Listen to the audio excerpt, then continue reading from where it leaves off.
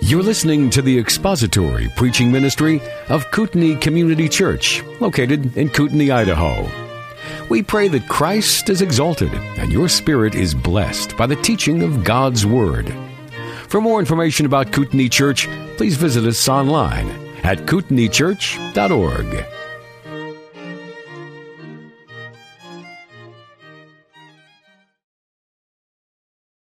Turn now to Hebrews chapter 3. We're going to read together the first 6 verses. Hebrews chapter 3. Beginning in verse 1. Therefore, holy brethren, partakers of a heavenly calling, consider Jesus, the apostle and high priest of our confession. He was faithful to him who appointed him, as Moses was also in his house.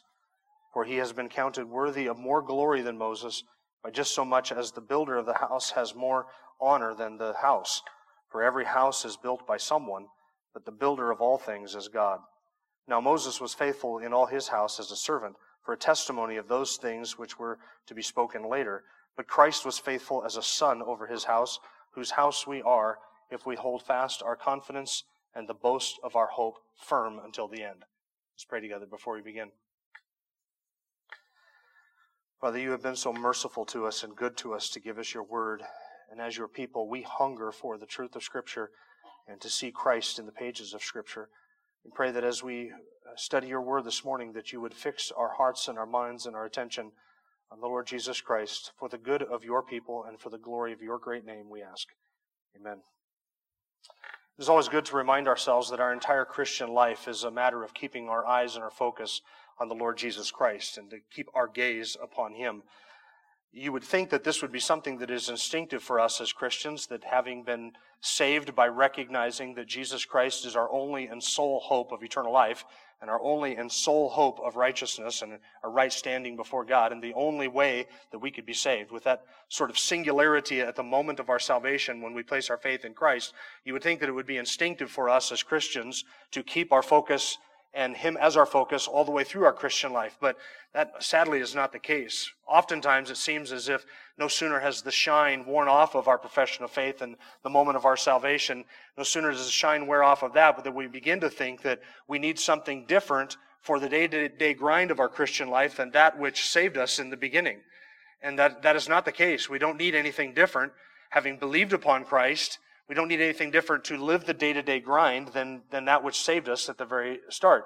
I would suggest to you that which maintains our Christian faith through the day-to-day of our living as Christians in this sinful and fallen world is the same thing that saved us in the beginning. It's the same thing that will ultimately bring us through to eternal glory, and that is that we fix our hearts, our minds, our focus, our attention with a singularity of focus upon the person of Jesus Christ. That we fix them there. That is what Scripture calls us to do.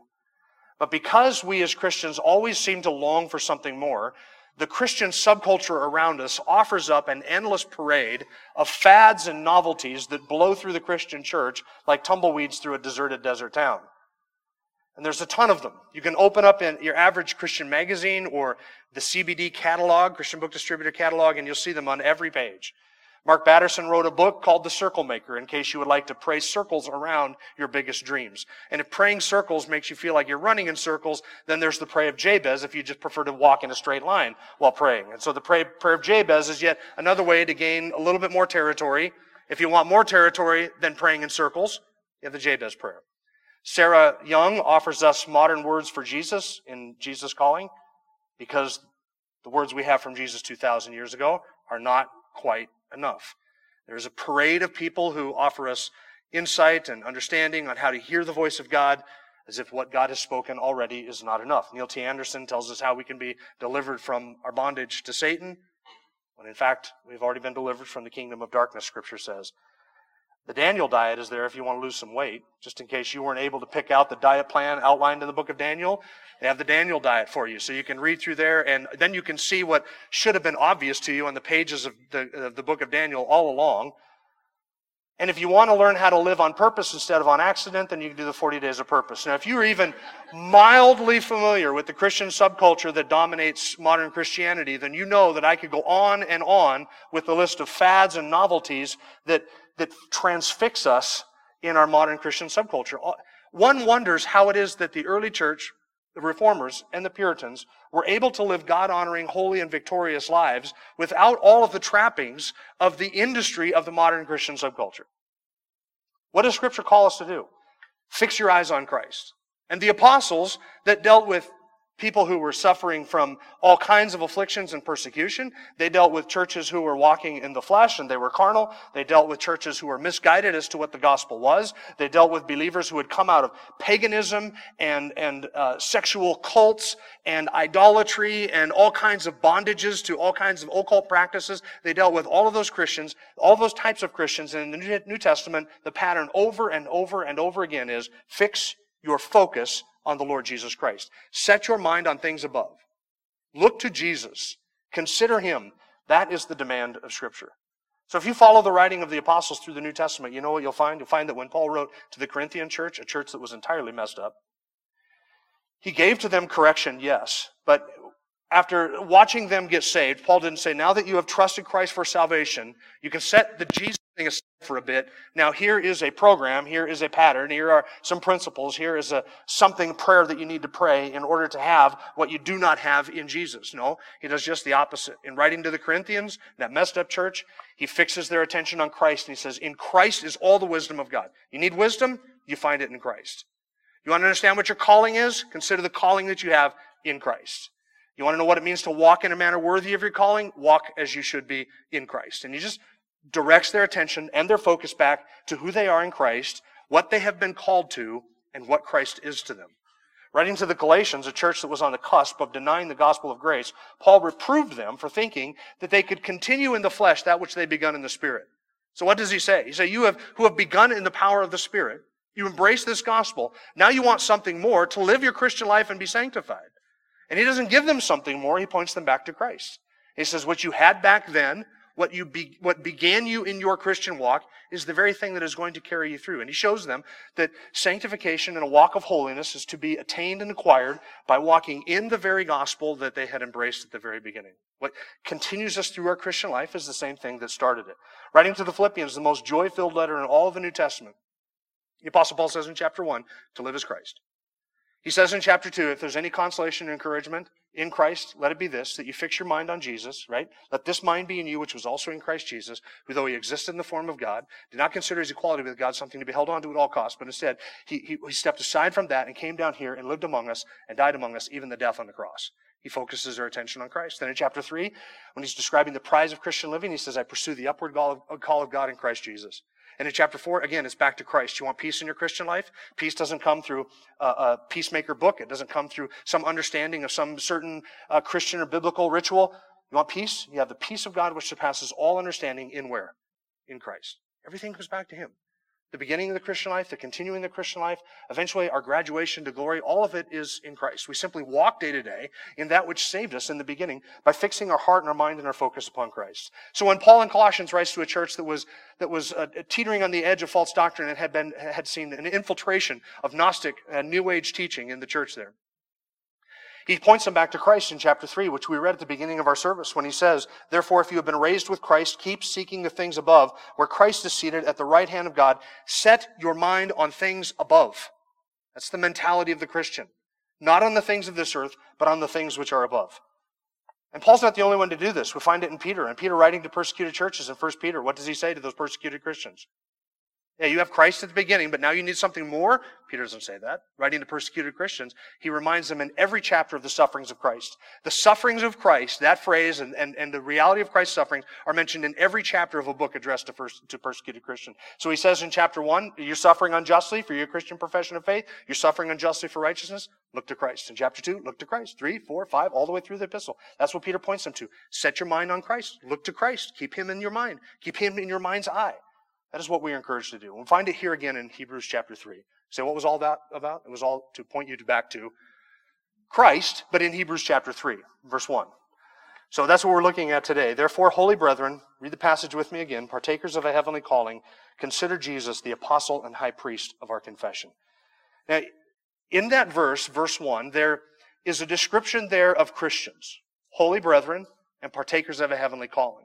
Two things that describe Christians. And at the end of the verse, there are two things there that describe Christ. He is the apostle and the high priest of our confession. Do you see it there?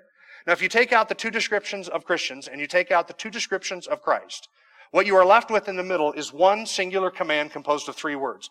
Therefore, consider Jesus. You see what he's doing? Therefore, consider Jesus. Now, the reality of the therefore points us back to something that has come before, and we spent last week kind of summarizing chapter 2, but also preparing the way and laying some groundwork for chapters 3 and 4. Verse 1 of chapter 3 does two things. It sort of summarizes, therefore, consider Jesus. It summarizes what has come in the first two chapters, but it also begins to transition and lay the groundwork for the next great comparison in the book of Hebrews, which is the comparison between Jesus and Moses. So that's what chapter 3, verse 1 does. Today we're going to notice this command. We're going to look at this command in chapter 3, verse 1. Therefore, consider Jesus. We're going to see what that means. But before we do that, we're going to look at the calling of the Christian and then the credentials of the Christ. So we're going to look at those two things that are used to describe believers and our calling.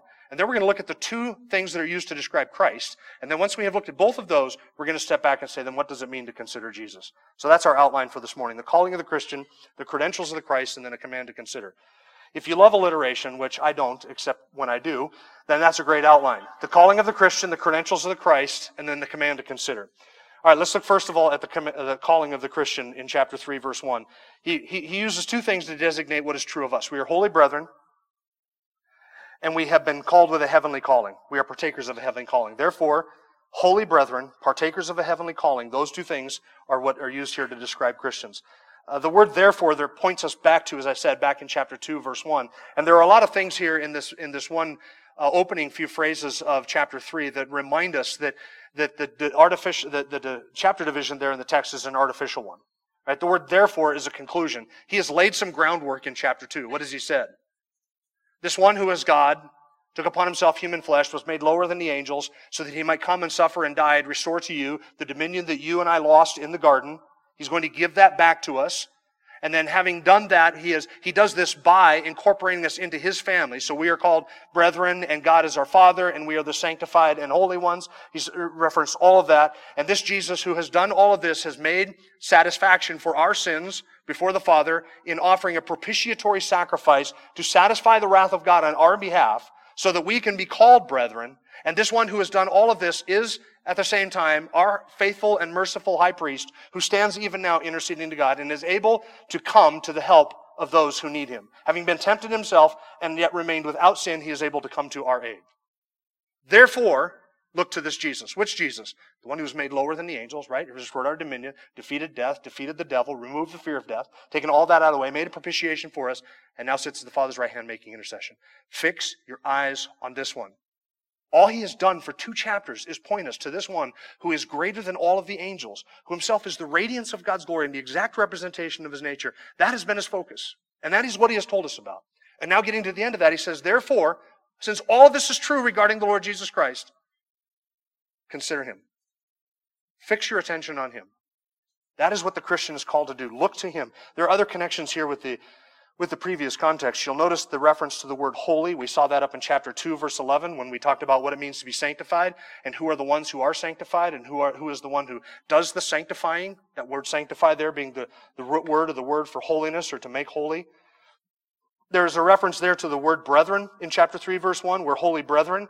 And we saw all the way through the end of chapter 2 this continual reference to brethren in the family of God and being of one Father. And Christ is not ashamed to call us brothers and what that means. That is, again, familiar language.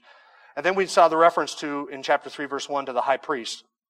We saw that mentioned in chapter 2, verse 17. So holy and brethren and high priest, this is all language that he has used at the end of chapter 2. And so he is obviously summing all of that up in chapter 3, verse 1. Therefore, holy brethren, partakers of a heavenly calling, consider Jesus, who was 2 things, the apostle and the high priest of our confession. So all of this now is coming together. And what does he want us to do with all of the information we have in the first 2 chapters? To consider or to think carefully and to fix our attention and our focus on the Lord Jesus Christ. So believers are called 2 things, holy brethren and partakers of a heavenly calling. What does it mean to be holy brethren? This is a unique combination of terms used nowhere else in Scripture. What's interesting is that continually in Scripture we are called brethren. That word is used all the time, frequently in the New Testament. And in Scripture we are called sanctified or holy. We are set apart ones. That language is used frequently in Scripture. But only here in this passage are the terms holy and brethren put together in one place and used in that way. We are called holy brethren. We're called holy everywhere. We're called brethren everywhere. Here we are actually, these are brought together and we're called holy brethren. There's one possible other exception, and it is a textual variant, and I'm not going to get into this, in 1 Thessalonians chapter 5, verse 27, where depending on your translation, you'll notice it's either rendered holy brethren or just brethren. And that's a textual variant. But other than that rare possible exception, this is the only place in the New Testament where this language is used of us. And yet it seems the most natural way to refer to Christians. Is not holy brethren the most natural and fundamental description that you could give of the Church of Christ? Yeah, I don't know. I've been to some churches that I'm not sure they're my brethren, and I'm not sure that they're all that holy. Well, that's not as it should be. But if we understand what the church is and what the church was designed to be, and if we understand what our relationship to Christ is and our relationship to each other is, and we are living in biblical harmony and fellowship and unity with one another, doesn't the term holy brethren perfectly capture exactly what it is that God has made us a part of?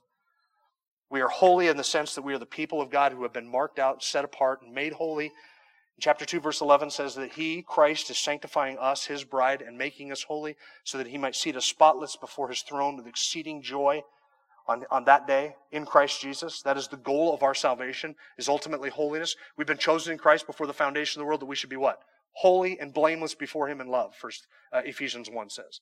So that is the goal of our salvation, is that holiness. And then having been saved and redeemed, Christ has welcomed us into His family, and He's not ashamed to call us brethren. So He brings us into His family, and so these two things characterize us. We are holy, and we are brethren. Is that the way that you think of the other people around you on a Sunday morning? I sure hope it is. This ought to inform how we think about our worship service. We're coming here to worship with whom? A bunch of strangers? No. We are the family. Now, admittedly, we are not the only part of the family of God. This family of God is spread out around the globe, but we are a small, local representation and manifestation of that family of God. And so we have been brought into that relationship. So on Sunday mornings, when I'm getting ready for church, I come here thinking to myself, I'm coming to worship the great triune God who is holy, and I'm to do this with my brethren. And I am to pursue with you holiness, and you are to pursue with me holiness. This is the goal. This is the goal of what we ought to be doing as a church as we progress in our own sanctification, in the preaching of the Word, the reading of the Word, and in our worship and our fellowship and our service. We are here to express the holiness that God has put in us by setting us apart and making us holy. As He sanctifies us, we pursue a loving and holy relationship as the family of God. This ought to also reflect our obedience. That is to say that when I am tempted to sin, this is what should pop into my mind. How can I sin against my great elder brother, the Lord Jesus Christ, who has promised to me the inheritance in glory, and thus defame and deface the name of Christ with my brethren who are also pursuing that holiness? See, my sin and your sin doesn't just affect me and you. It affects all of us. There's a corporateness to what sin does to us. And so I resist temptation and I resist sin, recognizing that I'm part of a holy family. And I have a responsibility to you, and you have a responsibility to me, and you have a responsibility to each other to pursue holiness as the family of God. It should inform how we think about our worship. It should inform how we think about our service. It should inform how we think about our obedience. Right? I'm part of a holy family. And I don't mean that in a Catholic sense. I mean that in a literal sense. We are part of the family of God. So all of my allegiances as a believer have changed. All of them have changed. This is now my family. Look around you. This is your family. This is the local expression of your family. It's not all of your family. Just like when you go to a family reunion once a year, you don't see all of your family there, but you see a pretty good representation of it, a pretty measured representation of your family. This is our family. And we are called to pursue holiness because we are holy brethren. The second way that the thing he uses to describe us there is the phrase, partakers of a heavenly calling. Partakers of a heavenly calling. We're going to walk backwards through that phrase. Right? Partakers of a heavenly calling, we're going to start with a calling. What is a calling? That word calling is the Greek word klesis, and it comes from a family of words that has to do with calling or summoning something. If you've ever heard the term elect or ecclesiology, it kind of comes from that family. That the idea of election itself is to call somebody out of something, to choose them, and thus with that choosing there is a calling. The word that we use for the study of church, ecclesiology, ekklesis, ek meaning out of, and klesis meaning to call. So the church, even when you say, I'm going to church, or this represents the church, you can't even use the term church without acknowledging the doctrine of sovereign election. Can't do it. You can try to do it, but the very word church itself refers to people who are called out of darkness and into light and summoned together. So the ecclesia, the church, the ecclesia, as us gathered here together, we are the group of the called out ones who have been called out of darkness and into light, out of the kingdom of Satan, into the kingdom of God. God has summoned us, and we have come to Him. That is what the calling is. And that is the way that the word calling is used in Scripture.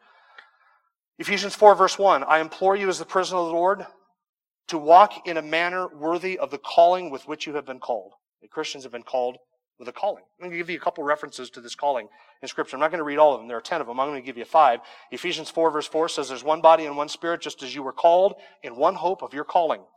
2 Thessalonians 1:11, to this end also we pray for you always, that our God will count you worthy of your calling and fulfill every desire for goodness and the work of faith with power.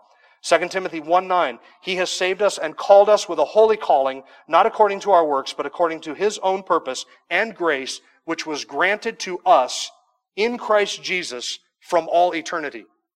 2 Peter 1:10, therefore, brethren, be all the more diligent to make certain about His calling and choosing of you, for as long as you practice these things, you will never stumble. Did you hear how calling and choosing is connected there? Make certain of His calling and His choosing of you. In 6 out of the 10 times when that word calling is used, it is used in the immediate context of describing the doctrine of God's sovereign election. These two things go together. God's electing purposes, His choosing purposes, and His calling of His people. These two things can never be divorced from one another in our mind's eye or in doctrine of theology. God does not choose a people and then not call them to His Son. Neither does He call a bunch of people into His kingdom whom He has first not chosen. These two things are two sides of the same coin, and they must and always do go together. So we have been called with a holy calling. 6 out of those 10 references, it is explicitly referring to God's sovereign choice and His good choice in choosing to save sinners for Himself. You are called out of darkness because God has summoned you out of darkness. You're called into light because God has summoned you out of light. There was in you at some point in your conversion experience a time in which God drew you to Himself and called you out of that darkness and that light, and you came to the Son, the Lord Jesus Christ. That was the expression of God's calling of you, and you were called with a holy calling. And it is a heavenly calling with which we have been called. Now, notice the word heavenly here. It describes, working backwards again from calling, and we're talking about our heavenly calling. The word heavenly there describes both the origin of this call and the destiny of this call. In other words, it is a call that comes from heaven. It's not a call that is issued necessarily from me. It's not a call that is issued from other people. The calling that results in one's salvation is a calling of God that originates in heaven. Specifically, it originates in His plan and His purpose and His grace, which was granted to us in Christ from all eternity. You and I are not called because of our effort or our ability or our intellect or our spiritual discernment. You and I are not called because of anything virtuous or good or meritorious in us. You and I are called because God, by His grace, in His sovereignty, according to His purposes, before time began, issued that call. And you and I, in time, are drawn to the Son, and it accomplishes God's purposes in calling us to Himself. 1 Peter 1:2-9 says that you are a chosen race, a royal priesthood, a holy nation, a people for God's own possession, so that you may proclaim the excellencies of Him who has called you out of darkness into His marvelous light. You once were not a people, now you are a people. You once had not received mercy, and now you have received mercy. Why? Because God has called you out of darkness and into His light. By His grace.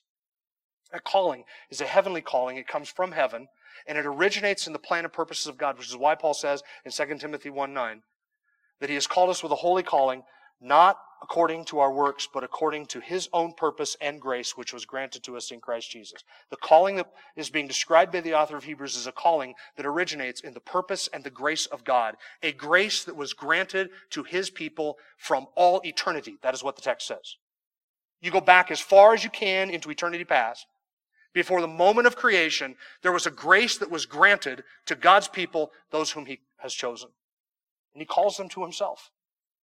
And it originates in His purpose. So it is a call that originates from heaven. It is also a call that directs us toward heaven. Romans 8 verse 30 says, those whom He has predestined, He called. Those whom He has called, He also justified. And those whom He has justified, He also glorified. There's a chain there. All of these things are true of these people whom we are saying are called. They are predestined, according to the foreknowledge and the foreloving of God. Romans 8 verse 29. Okay? Those whom are predestined, He calls. Those whom He calls, he justifies. He declares them righteous. And those whom he justifies, he eventually will glorify. Right? There's no break in this chain. There's no group of people that make it partway down this chain and never fulfill that calling. We have been called from heaven, from his purposes and his grace granted to us in eternity past. We have been called from heaven and we have been called to heaven. And there is no point in this chain of redemption that God has laid out in Romans 8. There's no point at which he lets go of the chain, or the links break and he doesn't fulfill his purpose, or he messes it up, or he changes his mind, or he decides to do something else. There's no point in that where that happens. Right? Those whom he has predestined, he calls. Those whom he calls, he justifies. Those whom he justifies, he glorifies. Those who are the called, in this sense, are those who have been summoned out of heaven, by heaven itself, out of darkness and into light. 1 Thessalonians 2:12, so that you would walk in a manner worthy of God who calls you into his own kingdom and glory. This is what we're called to, his kingdom and his glory. 2 Thessalonians 2:14, it was for this he called you through our gospel, that you may gain the glory of our Lord Jesus Christ. We are called to gain a glory. Aren't you glad that everybody whom God calls, that he justifies and then glorifies? Aren't you glad for that? Why? Because this calling is not to just sort of change your lifestyle or modify your behavior in some way. The calling that God has called us with is a calling unto glory. God has said to you individually, if you're in Christ, he has said to you, come out of darkness and into light. And the calling of God is sufficient to make that happen.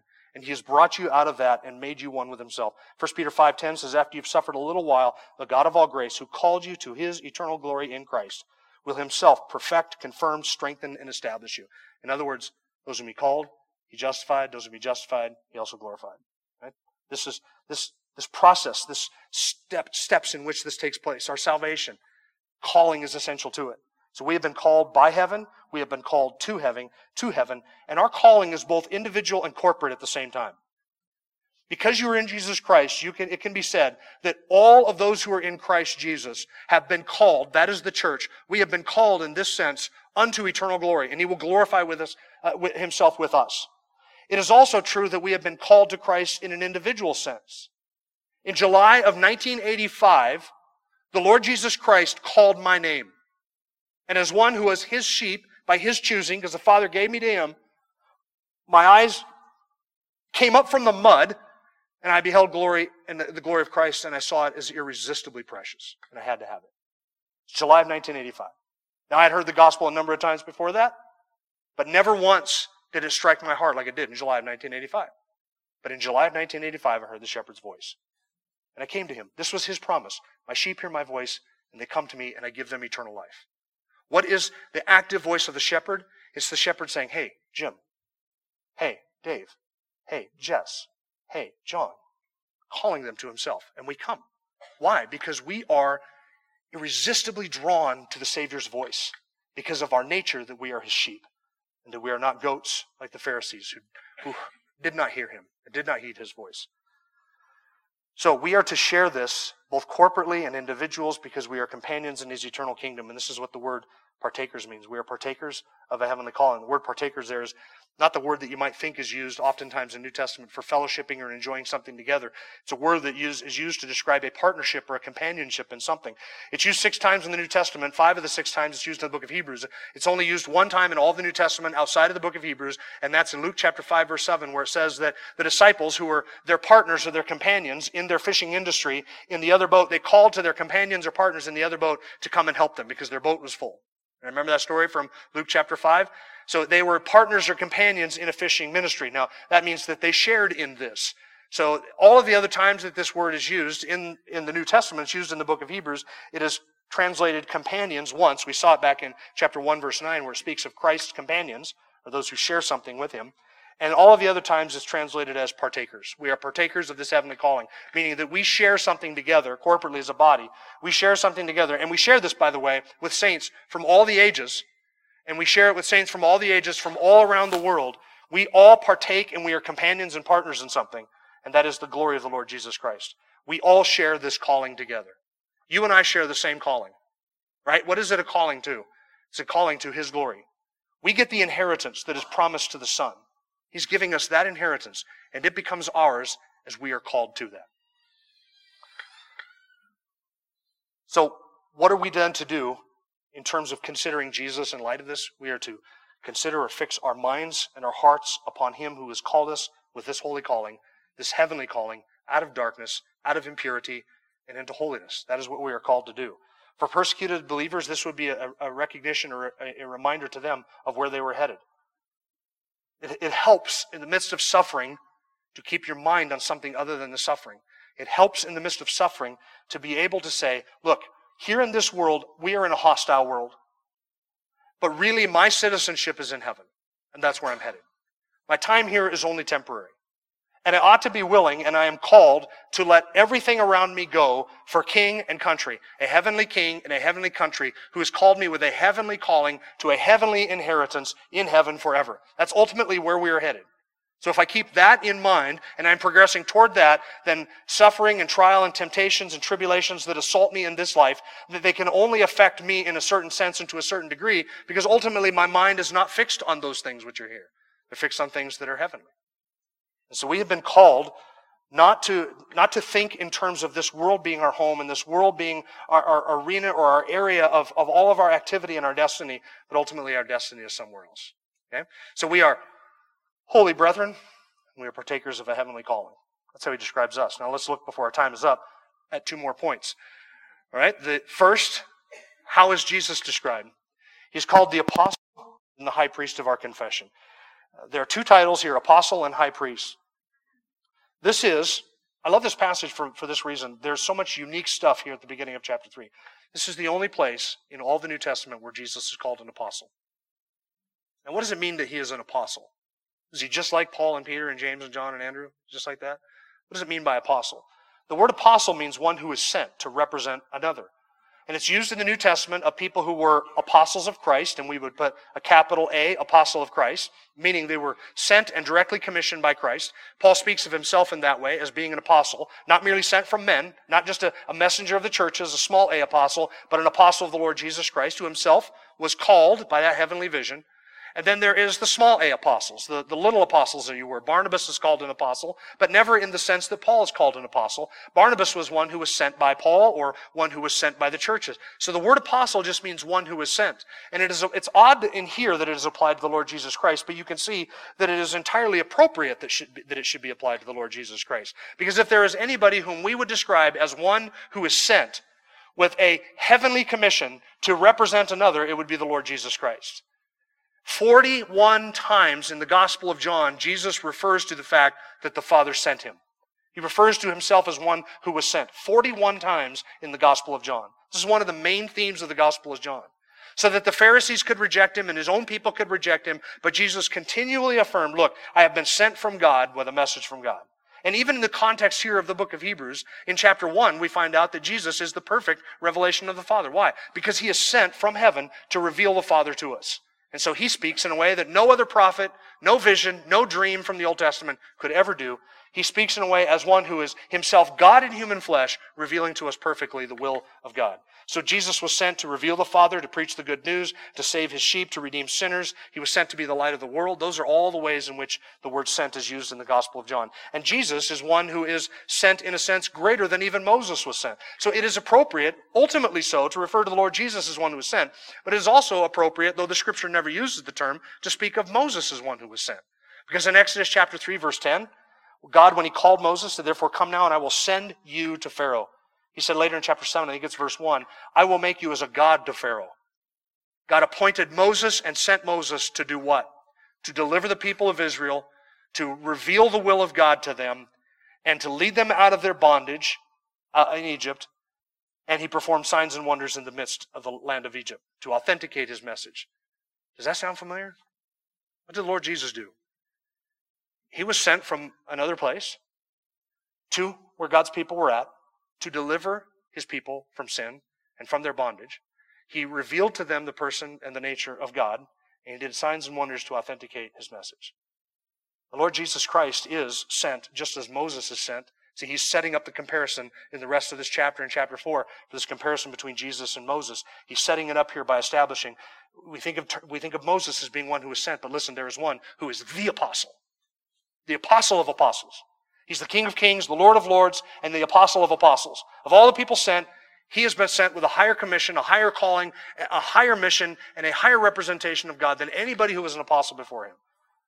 He's setting up that comparison there. So there are similarities here between Jesus and Moses, but there are also distinct differences between Jesus and Moses. You see, Moses was in the house. This is what the passage goes on to speak. Jesus built the house. So there's the difference. So yeah, there's similarities. Both of them are sent. But Moses was sent as a servant in the house. Jesus is sent as the son who is over the house and himself the builder of the house. And that's the analogy that's given in verses 2, 3, and through verse 6. So the second way that Jesus described here is not just as an apostle or the apostle, but as the high priest of our confession.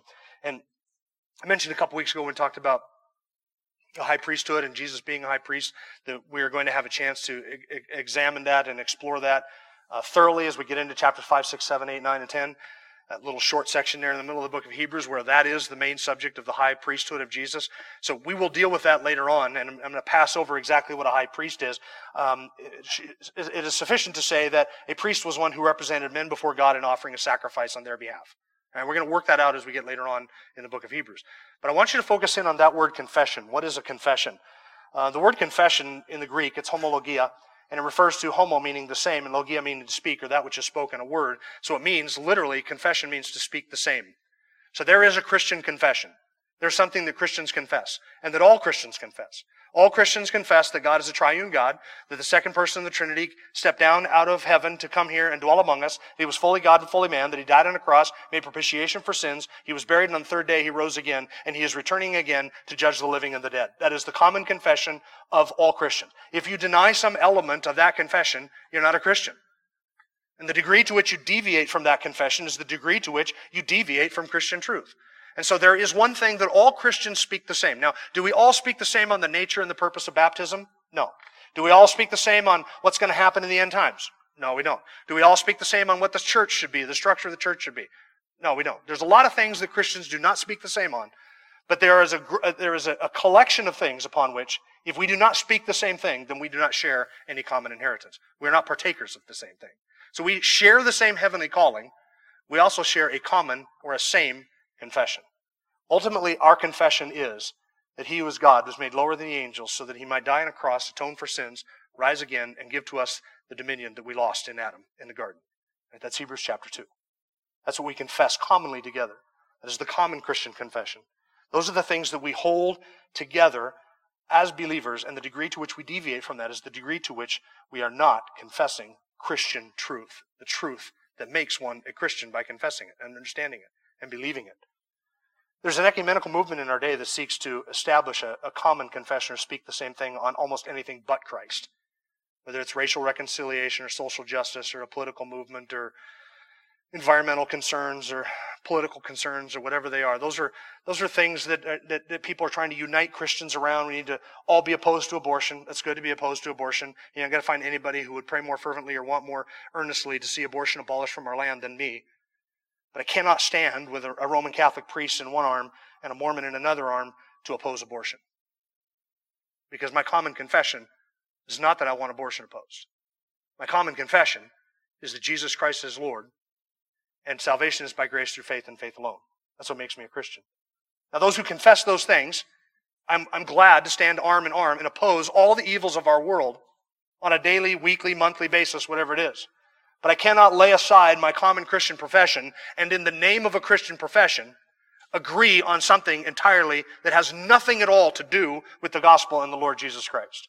I can work as an individual apart from them, as a Christian apart from them in working in all those activities, but I cannot pretend that what binds us together are economic, environmental, social, racial issues. Those things are all secondary to the common Christian confession that we have, which is the Lord Jesus Christ. And we cannot deviate from that.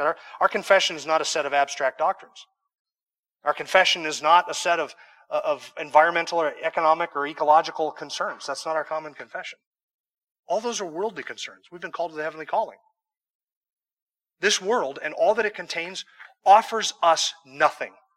Nothing. And the sooner we get ready to let all of this go for king and country, the better off we will be. Because we are focused on our heavenly calling and our common confession.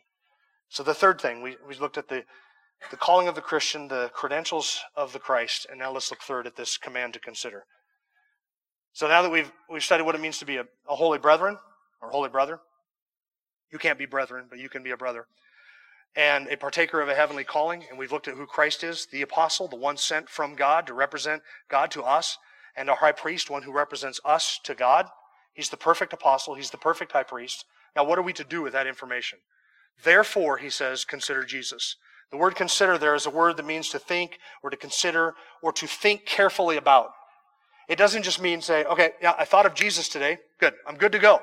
No, it means to fix your mind and to think methodically, carefully, diligently, and systematically about this one who is revealed in Hebrews 1 and 2. That is what we are to do. To think upon Christ and to think carefully about Him. And it is an exercise of the mind, and it means that I intentionally put Him and His kingdom and His interests and His glory, His name, His commands, and my love and affection for Him above everything else, if I am to put Him at the center of it. I am, as one who has been called to the heavenly calling, and one who belongs to a holy family, to fix my focus and my attention on He who is the great apostle and the great high priest of our common confession. That's the command. And in doing that, I am meditating upon Him and setting my mind on Him.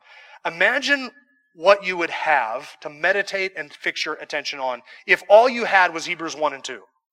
Imagine for a moment you had no other scripture. All you had preserved for you was Hebrews 1 and 2. What would you be called to fix your mind on? This glorious truth that the one who is the radiance of God's glory took upon Himself human flesh to live a perfect sinless life, to give to me His righteousness. He died on a cross and suffered to make satisfaction for all my sin. And now He has ascended to heaven where He sits at God's right hand and makes intercession for me and is able to come to my help and my aid in my time of need. That is magnificent truth, is it not? And if all we had was Hebrews 1 and 2, that in itself is enough to occupy my mind for the rest of my life if I had nothing else. Just that alone could get me through any trial, any temptation, any tribulation. Just that truth.